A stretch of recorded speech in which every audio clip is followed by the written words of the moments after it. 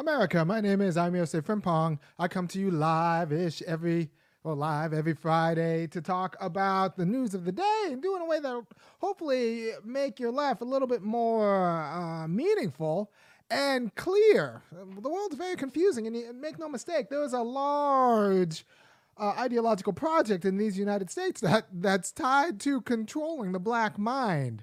And hopefully you can tune in every Friday, and I will make it, a little bit clearer. And it's tied to controlling the white mind also, but usually it's tied to controlling the white mind in a way that gets them to ignore the justice claims of black people. Because if you haven't noticed, like we've pretty much wholesale accepted racial stratification as some sort of fact of nature, right? We've just kind of said somehow that like this is perfectly appropriate and like and I'm saying actually a distribution like this is not appropriate. It's something weird that like it's a lot of black men seem to find their way into the criminal justice system, and it seems to be pretty much impossible to convict a white woman of anything. So what's going on? So like we have to ask these questions, especially before we start blaming individuals or like groups, just saying, well, black men are criminals and there's something, sugar and spice and everything nice about white women. Well, actually there might be other dynamics at play that could explain a graph like this, right? So I come to you live every Friday to kind of clarify some of our issues and, make the struggle a little bit more clear. Because if you haven't noticed, and this is important, and this is going to tie into the bigger theme of today's lesson, which is going to be on critical race theory. The truth we live by is underdeveloped, right? There's this false binary between true and false. But actually what's going on is truth and then more robust truth, but it's more robust in a way that actually is more true than it was previously. So when I say something like, well, Mackenzie Scott's one of the richest people in the world, and you should probably know that because like she might influence your policy. You'll be like, Mackenzie Scott, I don't even know who that is. Well, she's the ex-wife of Jeff Bezos, right? So when I just say Mackenzie Scott, you don't know that. You think, oh yeah, well, whoever that is, I can't see her being that influential. When I say the ex-wife of Jeff Bezos, now you think, oh, Mackenzie Scott, I have a truer conception of like what it means that some random person has like, billions of dollars to give away every year in charity as a tax write-off. She could either fund my opposition or she's not going to fund my justice claim. So learning more about the object of inquiry's relationships to things that aren't the object actually gives you a truer sense of the object, right? So how's it being the case? Yeah, like I say Mackenzie Scott, you're like, oh, no big deal. When I say Mackenzie Scott, Jeff Bezos' ex-wife, you're like, oh, I could see how that could be an issue, right? So we've learned more about Mackenzie Scott by understanding her relationship to something that's not Mackenzie Scott, which is Jeff Bezos and Jeff Bezos' money, right? So there's a way in which, like I said, there are lots of ways this is going to start to become more and more relevant. But just know that as truth becomes as we come to develop a richer understanding of truth, it changes what the object of inquiry is. And I'll tie this directly to critical race theory. For example, one of the founders of critical race theory is a legal scholar by the name of Derek Bell. Derek Bell argued that, like, look, you look at Brown versus Board of Education, and you have to actually look at the context through which that decision emerged. You can't just assume that people and the arguments people were giving and the concerns they had. You can't just look at what we want Brown versus the Board of Education to mean. We have to actually look at what was going on, right? And one of the things that was going on was that we were in the middle of the Cold War, and in the middle of the Cold War, one thing that the Russians would always say to us is like, yeah, but you guys lynched Negroes. Like that was literally the. Go ahead, go ahead and Google that phrase, and you lynch Negroes. It turns out it's like a big old joke, and you lynch Negroes, and you lynch Negroes. Yeah, it's got its own Wikipedia, and you are lynching Negroes. It's like it's a Russian phrase to combat any sort of like moral claim that America has, right? And it's actually there's a Polish version of it, and you lynch Negroes. There's a at the bottom of the article. There's a Czech version of and you lynch Negroes. There's a Hungarian version, but it's a joke among the entire Eastern European world, post-Soviet world, that whenever America says something, you can just respond back and you lynch Negroes. So like, hush, right? And the problem was we were in the middle of the Cold War, and the developing world was looking at the way we pretty much were a colonial state with an internal colony of black people, and it made the moral argument for American capitalism and American intervention harder to make for developing nations, to developing nations. And like, you have to understand at that time,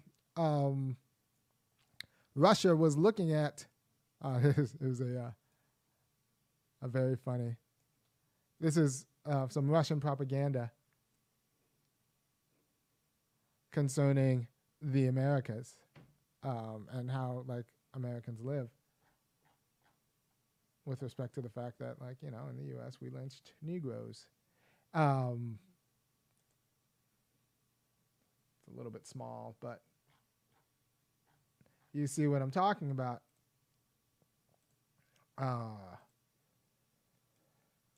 Yeah, this was the propaganda. So in order to get rid of the moral argument, we had to actually have a policy that was somewhat supportive of black people in the United States. So the CIA and to some extent the FBI had an interest in, and the American anti-communists had an interest in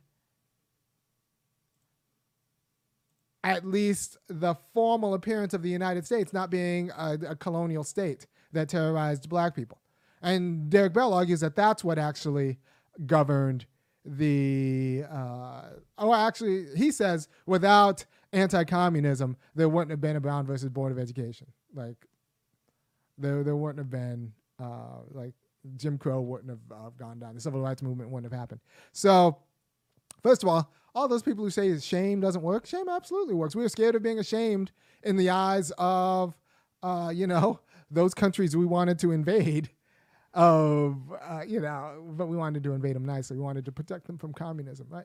But we had to blunt the argument that the United States is a bad moral actor by actually doing good, somewhat good by, American black people, right? And so for Derek Bell, he's like, that accounts for the interest convergence, and this becomes an important theory in critical race theory, the interest convergence that accounts for, the passage of Brown versus Board of Education. So all these stories we tell about how the Warren Court was just applying the law and there weren't any exogenous or external concerns that they were worried about, really is it's not true, right? The law underdetermines its application. And we're going to talk more about that and the relationship between critical race theory and critical legal theory after the beat. To the beat, y'all. Yeah. Sound good to me. Never change the ways for the world or the government. If I was the president, then I would state facts. You leave it up to me, I paint the White House black and ain't no future in your front. To the beat, y'all.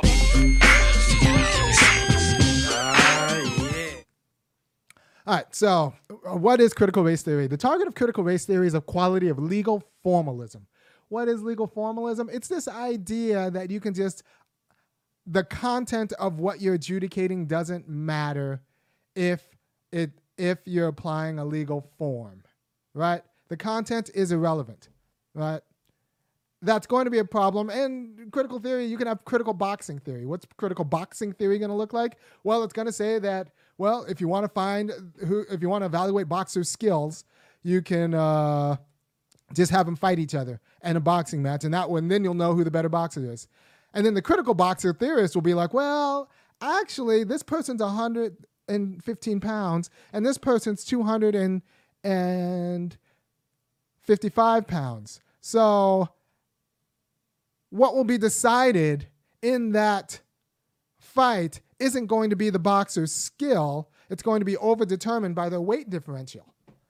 Right? So the critical boxing theory will be like, if we actually care about testing boxing skill, we can't have it be overdetermined by weight differentials. We need to have weight classes. We need to talk about treating. We have to actually look at the content of the fighters. We can't just apply the method, because what the method will do, if we just apply it to everyone, it will just it'll give us a distorted reality about the truth about the fighter's skill, right? Because it'll be determined by this external source of inequality.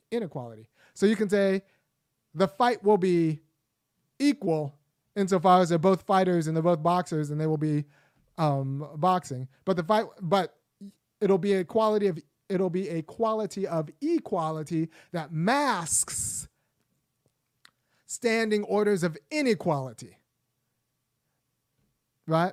So there's a way in which you can talk about equality under the law that actually masks really and actually calcifies, not only masks, but calcifies orders of inequality. And this is one reason why, developing states oligarchs in developing states like constitutional regimes, because constitutional regimes protect property rights. And that means everyone could be equal under the law. But if I have property rights, but if I have a disproportionate amount of property, that means I could kind of rule over the people who don't have any access to any property. So there's a way in which equality under the law, insofar as they'll just support property rights, actually calcifies injustice if the actual arrangement of if there's a huge discrepancy in the amount of property people have access to own. Right? There's another example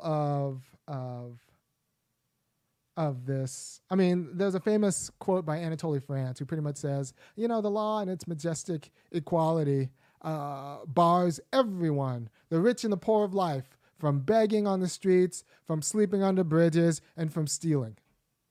So there's a way in which that kind of equality ranges over the poor and the rich alike, but it does so in a way that actually disproportionately limits the opportunities of the poor and strengthens the power relationship and the power of the wealthy over the poor. Because now the poor can't find other ways to sleep. They have to go to the wealthy person and kind of negotiate on the wealthy person's terms. And the wealthy person now has the state saying that you have to rent from me. You can't. The person with a surplus house, you can't sleep under a bridge. You have to rent from me or I'll call the cops. Right? So there's a way in which equality under the law narrows the options of the poor person, the inability to sleep under a bridge. It becomes illegal now, while also calcifying the ability of the wealthy person to turn the poor person into a tool of the wealthy person's interests. Right? So formal equality isn't really can be an institution of injustice, right? So one of the targets of critical race theory is formal equality. Another way formal equality is an institution of injustice is that the facts underdetermine their application, right? So this is something that you see in all minors of critical theory. When I'm hit with an event or a fact, I'm hit with all of it, right? And in order to determine what someone's innocence or guilt, I have to pick and choose among the welter of facts, the manifold presentation of facts, and decide which one's relevant and which one's not, right? Because legally, I could use this fact to make this determination, or I could use this fact to make that determination. I have to decide, no, this one's more important than that. And that's not itself illegal. That's not just merely applying a law to an instance. It's making a judgment about which one of these facts is the relevant one for my case, right? And depending on that judgment, you can ground different verdicts, right? So it's going to be about the discretion of the judge, about like what the judge thinks is important. Because we have the law underdetermines its application, and many of the facts that are presented to you can justify different determinations. This is why actually the judge matters, because different judges looking at the same case, both applying the law, can come to different reasonable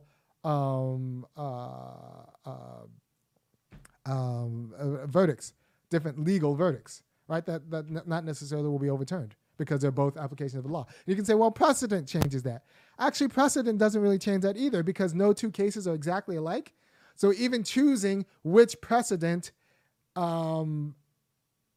is the applicable precedent for this situation is going to be a matter of including some aspects of this situation and of that precedent, and including some aspects and excluding other aspects of this situation and that precedent. Right? So precedents also underdetermine their application. So we've decided that whatever judges do, it's not necessarily a matter of merely applying the law to an instance.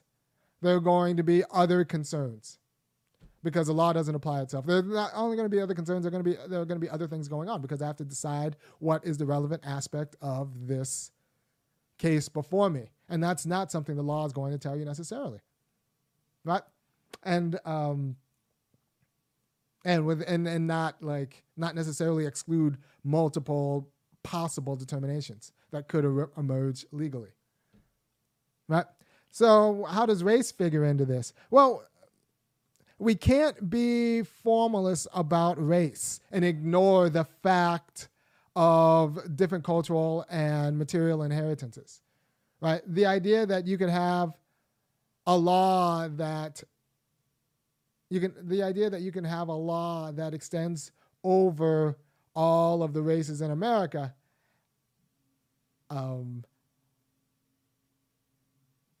that is not sensitive to the degraded conditions and exalted conditions of some of the races in America, but that law is somehow equal, is just not, it's not real. It's an abstract, you've abstracted away the real circumstance of the people, in the same way that the person who says, well, I want to find out the best boxer, so I'll just let the boxers box, and without actually paying attention to the weight differential of the 113-pound boxer and the 215-pound boxer, that person's not really serious about getting to a real answer. Like, a real answer is going to be sensitive to all of the relationships, not just the abstract similarity that they're both boxers, but it's going to be sensitive to all of the relationships, including the relationship that 115 pounds has to, physics relative to 155 pounds, right? And the power that can be generated in a punch. So critical race theory the target of critical race theory is going to be this kind of formalism that abstracts from the content of the participants involved and the actual relationships of the participants involved. Right?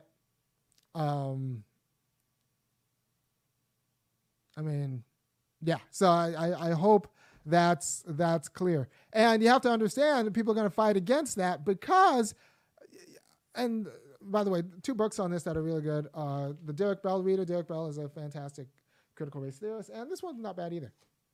Critical Race and Introduction. Critical Race Theory and Introduction. And why people are going to fight against it, because you have to understand that there's a way in which we've made whiteness a property. We've made whiteness a property.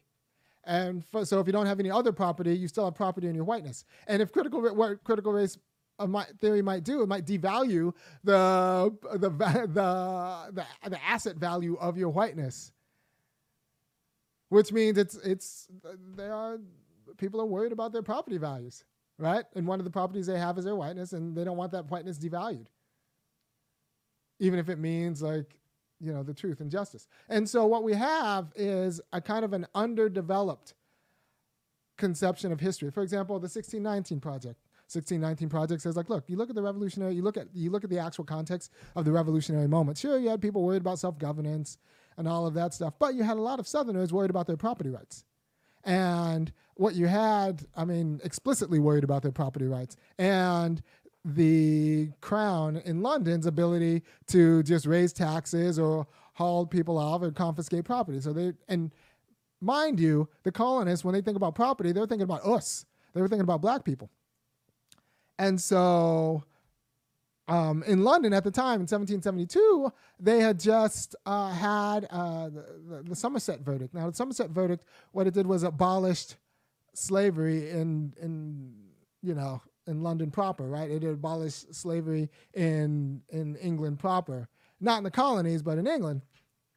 And they kind of looked at what was going on in London, and they were thinking, well, if they abolished slavery unilaterally over there, if we are under their legal system, they have the authority to abolish slavery in all the colonies, which would instantly jeopardize, and without asking us, would instantly jeopardize all of my property holdings. And if you know anything about white people, you know that they like their property holdings. So the Somerset verdict in 1772 was actually very threatening. And it's not an accident that all of these, slave-owning Virginians were very interested in governance. They were interested in governance for different reasons than the guys in Massachusetts. Not necessarily nicer, but you have to understand that the South was just a bunch of fiefdoms. Slaveholding, like little fiefdoms. And they didn't care about town hall meetings and like robust governance. No, they wanted their property. They wanted their property and their Negroes secured. And not what they didn't want is their property and their Negroes jeopardized by some British judge who decided that the colonies weren't going to have slaves either because it was un-English. It was we are English people. We do not have slaves. And that would be fine, but Americans wanted their slaves. White Americans wanted their slaves. Right? So he's not saying that the 1619 Project wasn't arguing that like that was the determinative reason necessarily, but that factored in the same way that anti-communism factored into Brown versus Board of Education.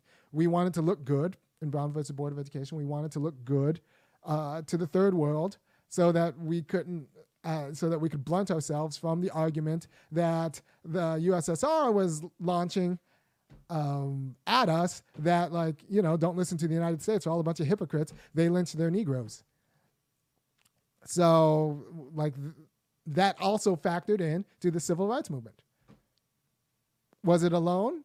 Was that alone? Could the Cold War alone account for the civil rights movement and the relative successes but ultimate failures of the movement? Well, depending on who you talk to, yes. But was it a contributing factor? Absolutely. Anti-communism was absolutely a contributing factor to the public and the elite need to at least appear to not be a terrorist state. And property security was absolutely a contributing factor to the colonists' need to emancipate themselves from the crown.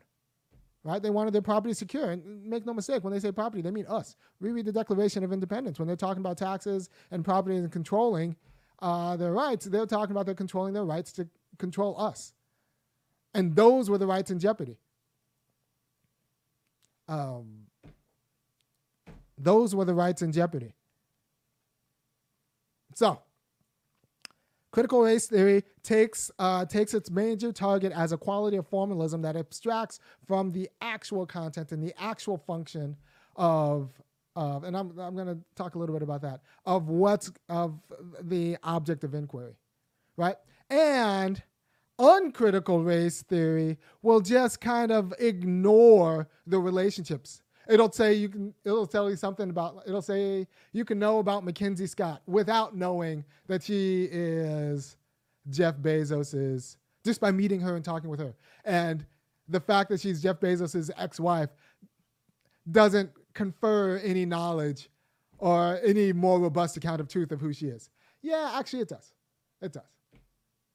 Having a conversation with Mackenzie Scott is one thing. Having a conversation and access to a conversation with Jeff Bezos' ex-wife, the multi-billionaire, that's a different kind of thing. She doesn't stop becoming Mackenzie Scott, but she becomes more. I have a richer conception of the truth of what I'm dealing with now.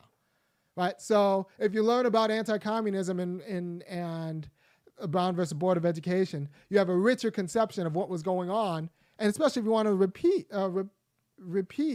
that kind of racial progress, you have a richer conception of what actually was the context that allowed that sort of racial progress to happen. If you want to have a richer conception of the American Revolution, you should know that 1772, the Somerset verdict actually was on people's minds. It was in 1772. It was on people's minds about slavery is kind of going on the way out. It's becoming déclassé. It's already officially banned in England proper. It might come to the colonists. And if all of your money is in Negroes, if all of your livelihood and your aspirations for your kid is to be rulers of slaves, and make no mistake, that was a lot of people's aspiration in these United States, to be rulers of slaves. It's funny because women couldn't hold property except their slaves. They didn't have to see the women could hold you could bequeath slaves to your daughter, and they would always be your daughters, not your daughter's husbands. So it was a big deal. Also, the Dunmore Proclamation, that was the kind of the governor / general, the English general, the guy named Dunmore of the Virginia Territory. Yeah, the Virginia Territory said, look, if you fight for us, English people, against the colonists who want to abscond away from the crown, we'll free you. Right, so the English people were offering emancipation. And so that absolutely, the control of black people, and a lot of black people took them up on that offer. So the Dunmore Proclamation and the concern about the Somerset verdict destabilizing colonial property relationships, and property relationships meaning us, and property interests, those absolutely had a contributing factor to the American Revolution. But if you just look at a formal account of it, and you don't look at the relationships that the founding fathers had to actual black people, and you just think, well, they just wanted to govern themselves, let's not talk about their relationships to their slaves, then you'll miss what's at issue, right? So what you get in uncritical race theory is a very underdeveloped and dangerously underdeveloped and viciously underdeveloped account of how race actually functions in America. And we talk about America being an unfinished product, but we don't talk about how unfinished products or underdeveloped accounts of history and underdeveloped accounts of truth are actually dangerous. You have to think of America as an unfinished product in a way that a construction site is an unfinished project. A construction site is an unfinished project, but it's also very dangerous for people who don't have access to hard hats, and it's unfinished in a way that's dangerous. Or you can think of the lychee fruits and acai berries. There are some berries that, if they're underripe, they're actually dangerous. They're still those kinds of berries, but they're underripe. And they're dangerous, right? So that's the kind of truth that we're telling people. It's underdeveloped. A quality of underdeveloped truth, because it doesn't tease out the relationships and the interests that are at play. And that kind of underdeveloped truth actually completely distorts everyone's conception of reality. I mean, we have a conversation about wealth in the United States that just talks about wealth that people make from earning and money they happen to have, not the wealth they get from marrying, not the wealth they get from inheritance. There are lots of ways that wealth moves, and only one of them is through a job. right? But if we narrow the conversation to just movement through a job, you'll have a true account of wealth distribution in the United States, but it will be fundamentally underdetermined in such a way that it'll be distortive. You'll be confused about how someone who makes as much as you at the job can afford a house that is much more than you make, right? But because you're not thinking about, well, their spouse's grandparent died and that left them an inheritance that they made a down payment that then now they have rental properties, and you're like, but we work the same jobs. Well, the idea that you're just the same because you work the same job masks all of the ways in which you're not the same, because the person you're working the same job with has a spouse whose grandfather made a ton of money, and one wealthy white grandfather dying can secure an entire clan, because that's the kind of money they're rolling in relative to everybody else. All right, so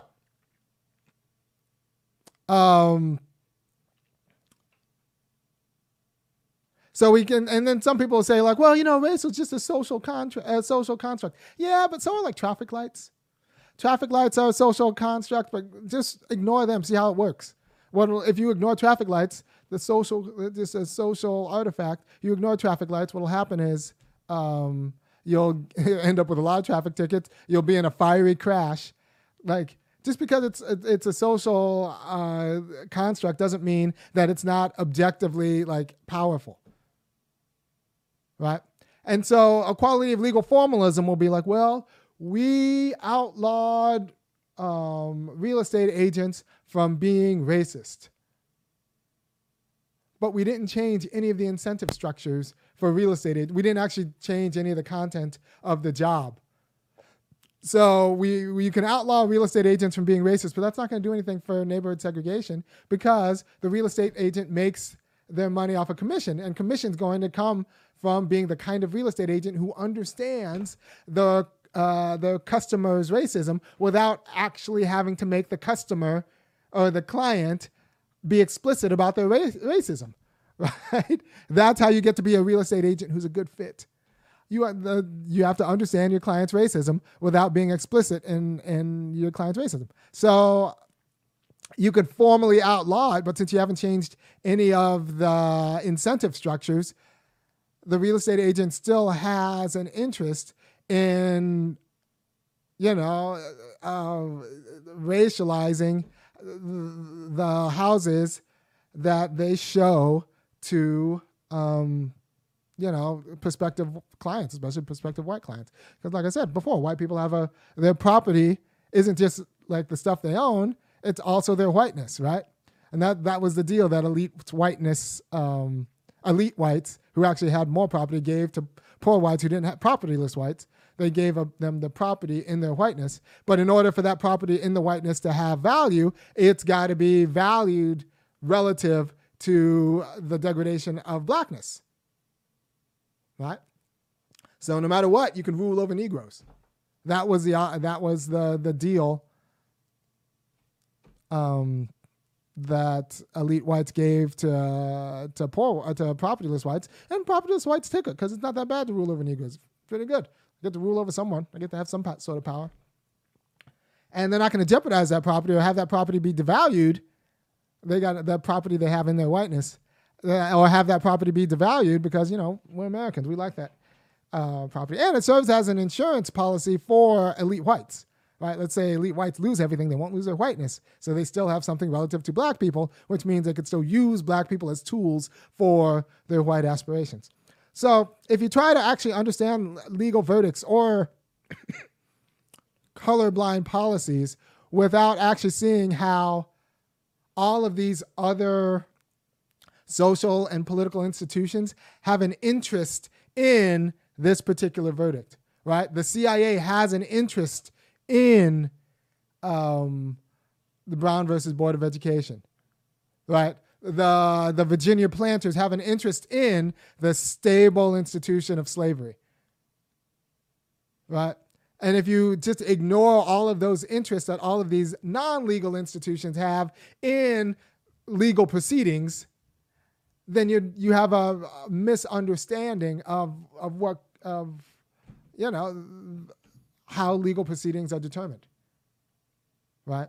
Or how anything is determined, right? So if you don't understand the interest in the Virginia planters' interest in having secure property rights relative to the Crown's tendency at this time to abolish slavery, then you misunderstand like the impetus for the American Revolution. If you don't know about anti-communism, you misunderstand and misapprehend the Brown versus Board of Education. So, critical race theory, once again, like I said, take anything out of this last half hour, take the critical race theory's target is a quality of formalism that abstracts from the content of real powerful relationships and like real effective relationships and real meaningful relationships, and judges based on categories that are abstracted from the fact of power, right? It would be the equivalent of, and I said this at the beginning, it would be the equivalent of saying, I want to figure out who's the best boxer. I'll just put these people in, while abstracting out the fact that one of them weighs 115 pounds and the other one weighs 250 pounds. And you just put them in the fight and you're thinking, well, whoever wins is because they, worked hard. I'm like, no, that's not actually what's doing the work. The weight differential is contributing to the outcome of that fight. Right. And so you'll have a lot of white people who actually like the unjust distribution of resources, and they like the stories they tell themselves about the unjust distribution of resources. And a lot of white parents are going to be upset because it jeopardizes their legacy. White kids actually aren't that bad. I mean, whatever. But they actually they don't actually feel bad learning about the legacy of whiteness. It's the parents. Whereas for the uncritical race theory, the kids, when they have this underdeveloped understanding of the truth, they blame themselves, right? So black kids blame themselves for everyone, for being degraded. And so you need critical race theory if you actually want to dignify black kids. But it might end up shaming the stories it makes it harder for white parents to tell themselves the stories that white parents like to tell their kids in order to keep the grift going and sustainable through the generations. And you have to understand a few things about white supremacy. One, it's a system of differentiated institutions, differentiated mutually reinforcing institutions. And white supremacy as a system of differentiated mutually reinforcing institution means that if you just take out one of those white supremacist institutions, the others will cover for it.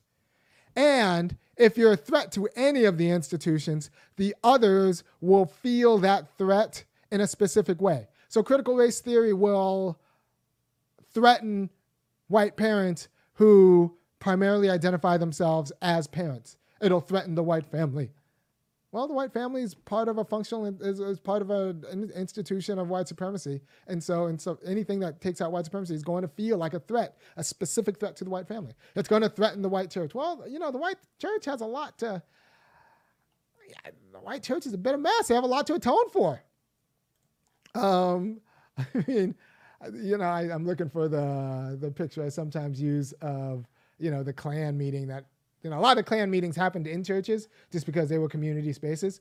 But, there was like a Klan meeting during a service where everyone brought their robes to, there's like Stewardship Sunday and then like Klan Sunday, where everyone brought their robes to church one day. And there's a great picture of that. Right. So it's going to destabilize that. It's going to destabilize the stories people tell themselves about all of their institutions, insofar as all of their institutions, their jobs, the stories they tell themselves about their jobs, the stories they tell themselves about their school and their education and their grades. It'll destabilize all the stories white people tell themselves about the merit of themselves relative to other people. And it'll be felt in a very specific way. Critical race theory will somehow seem like unchristian but it'll only seem unchristian if your Christianity is really about white supremacy. right? Critical race theory is going to seem unfamily, but it'll only be be a threat to your family if your family is really just an institution of white supremacy or is substantively an institution of white supremacy. It'll seem anti-academic if, like, your understanding of academics is, racist, right? So or you think the purpose of school is to make, white parents feel good about the stories they have to tell their kids. That's not the purpose of schools. The purpose of schools is to kind of learn truth and raise responsible citizens who can do justice by each other in this project of, shared governance in the United States. So I hope now you could talk about critical race theory. You can get either of these two books. In this book, there's a great essay on racial realism, which means you can't talk about race in the abstract. You have to talk about race as how it actually functions. And how it actually functions. And it's actual social dynamics. You can't talk about we're colorblind now. It's equality under the law. A justice that's blind is a justice that's markedly unjust. I need justice that sees. I need justice. Good. Yeah, that's great. I need justice that sees. Because a justice that's blind is overly abstract. That it's not going to see with any sort of perspicacity the situation that black people are in. All right. Thank you for your time. And don't abstract from the content of actual power relations. Also, people who say that violence never works and shame never works, those people are silly because they've abstracted from they've strategically picked all of the ways in which violence has worked and shame has worked. Doesn't work all the time in all the ways, but yeah, it often contributes to working, especially in terms of racial justice, because white people don't give too much up for free. So thank you. If you appreciate anything I do, which I think you should, go ahead and go over to www.funkyacademic.com and kick in $5, $15, or $50 a month. Because, I did put in some reading, and I want to keep doing good shows that will increase the quality of your political discourse. And thank you for your time. And I will talk to you next week.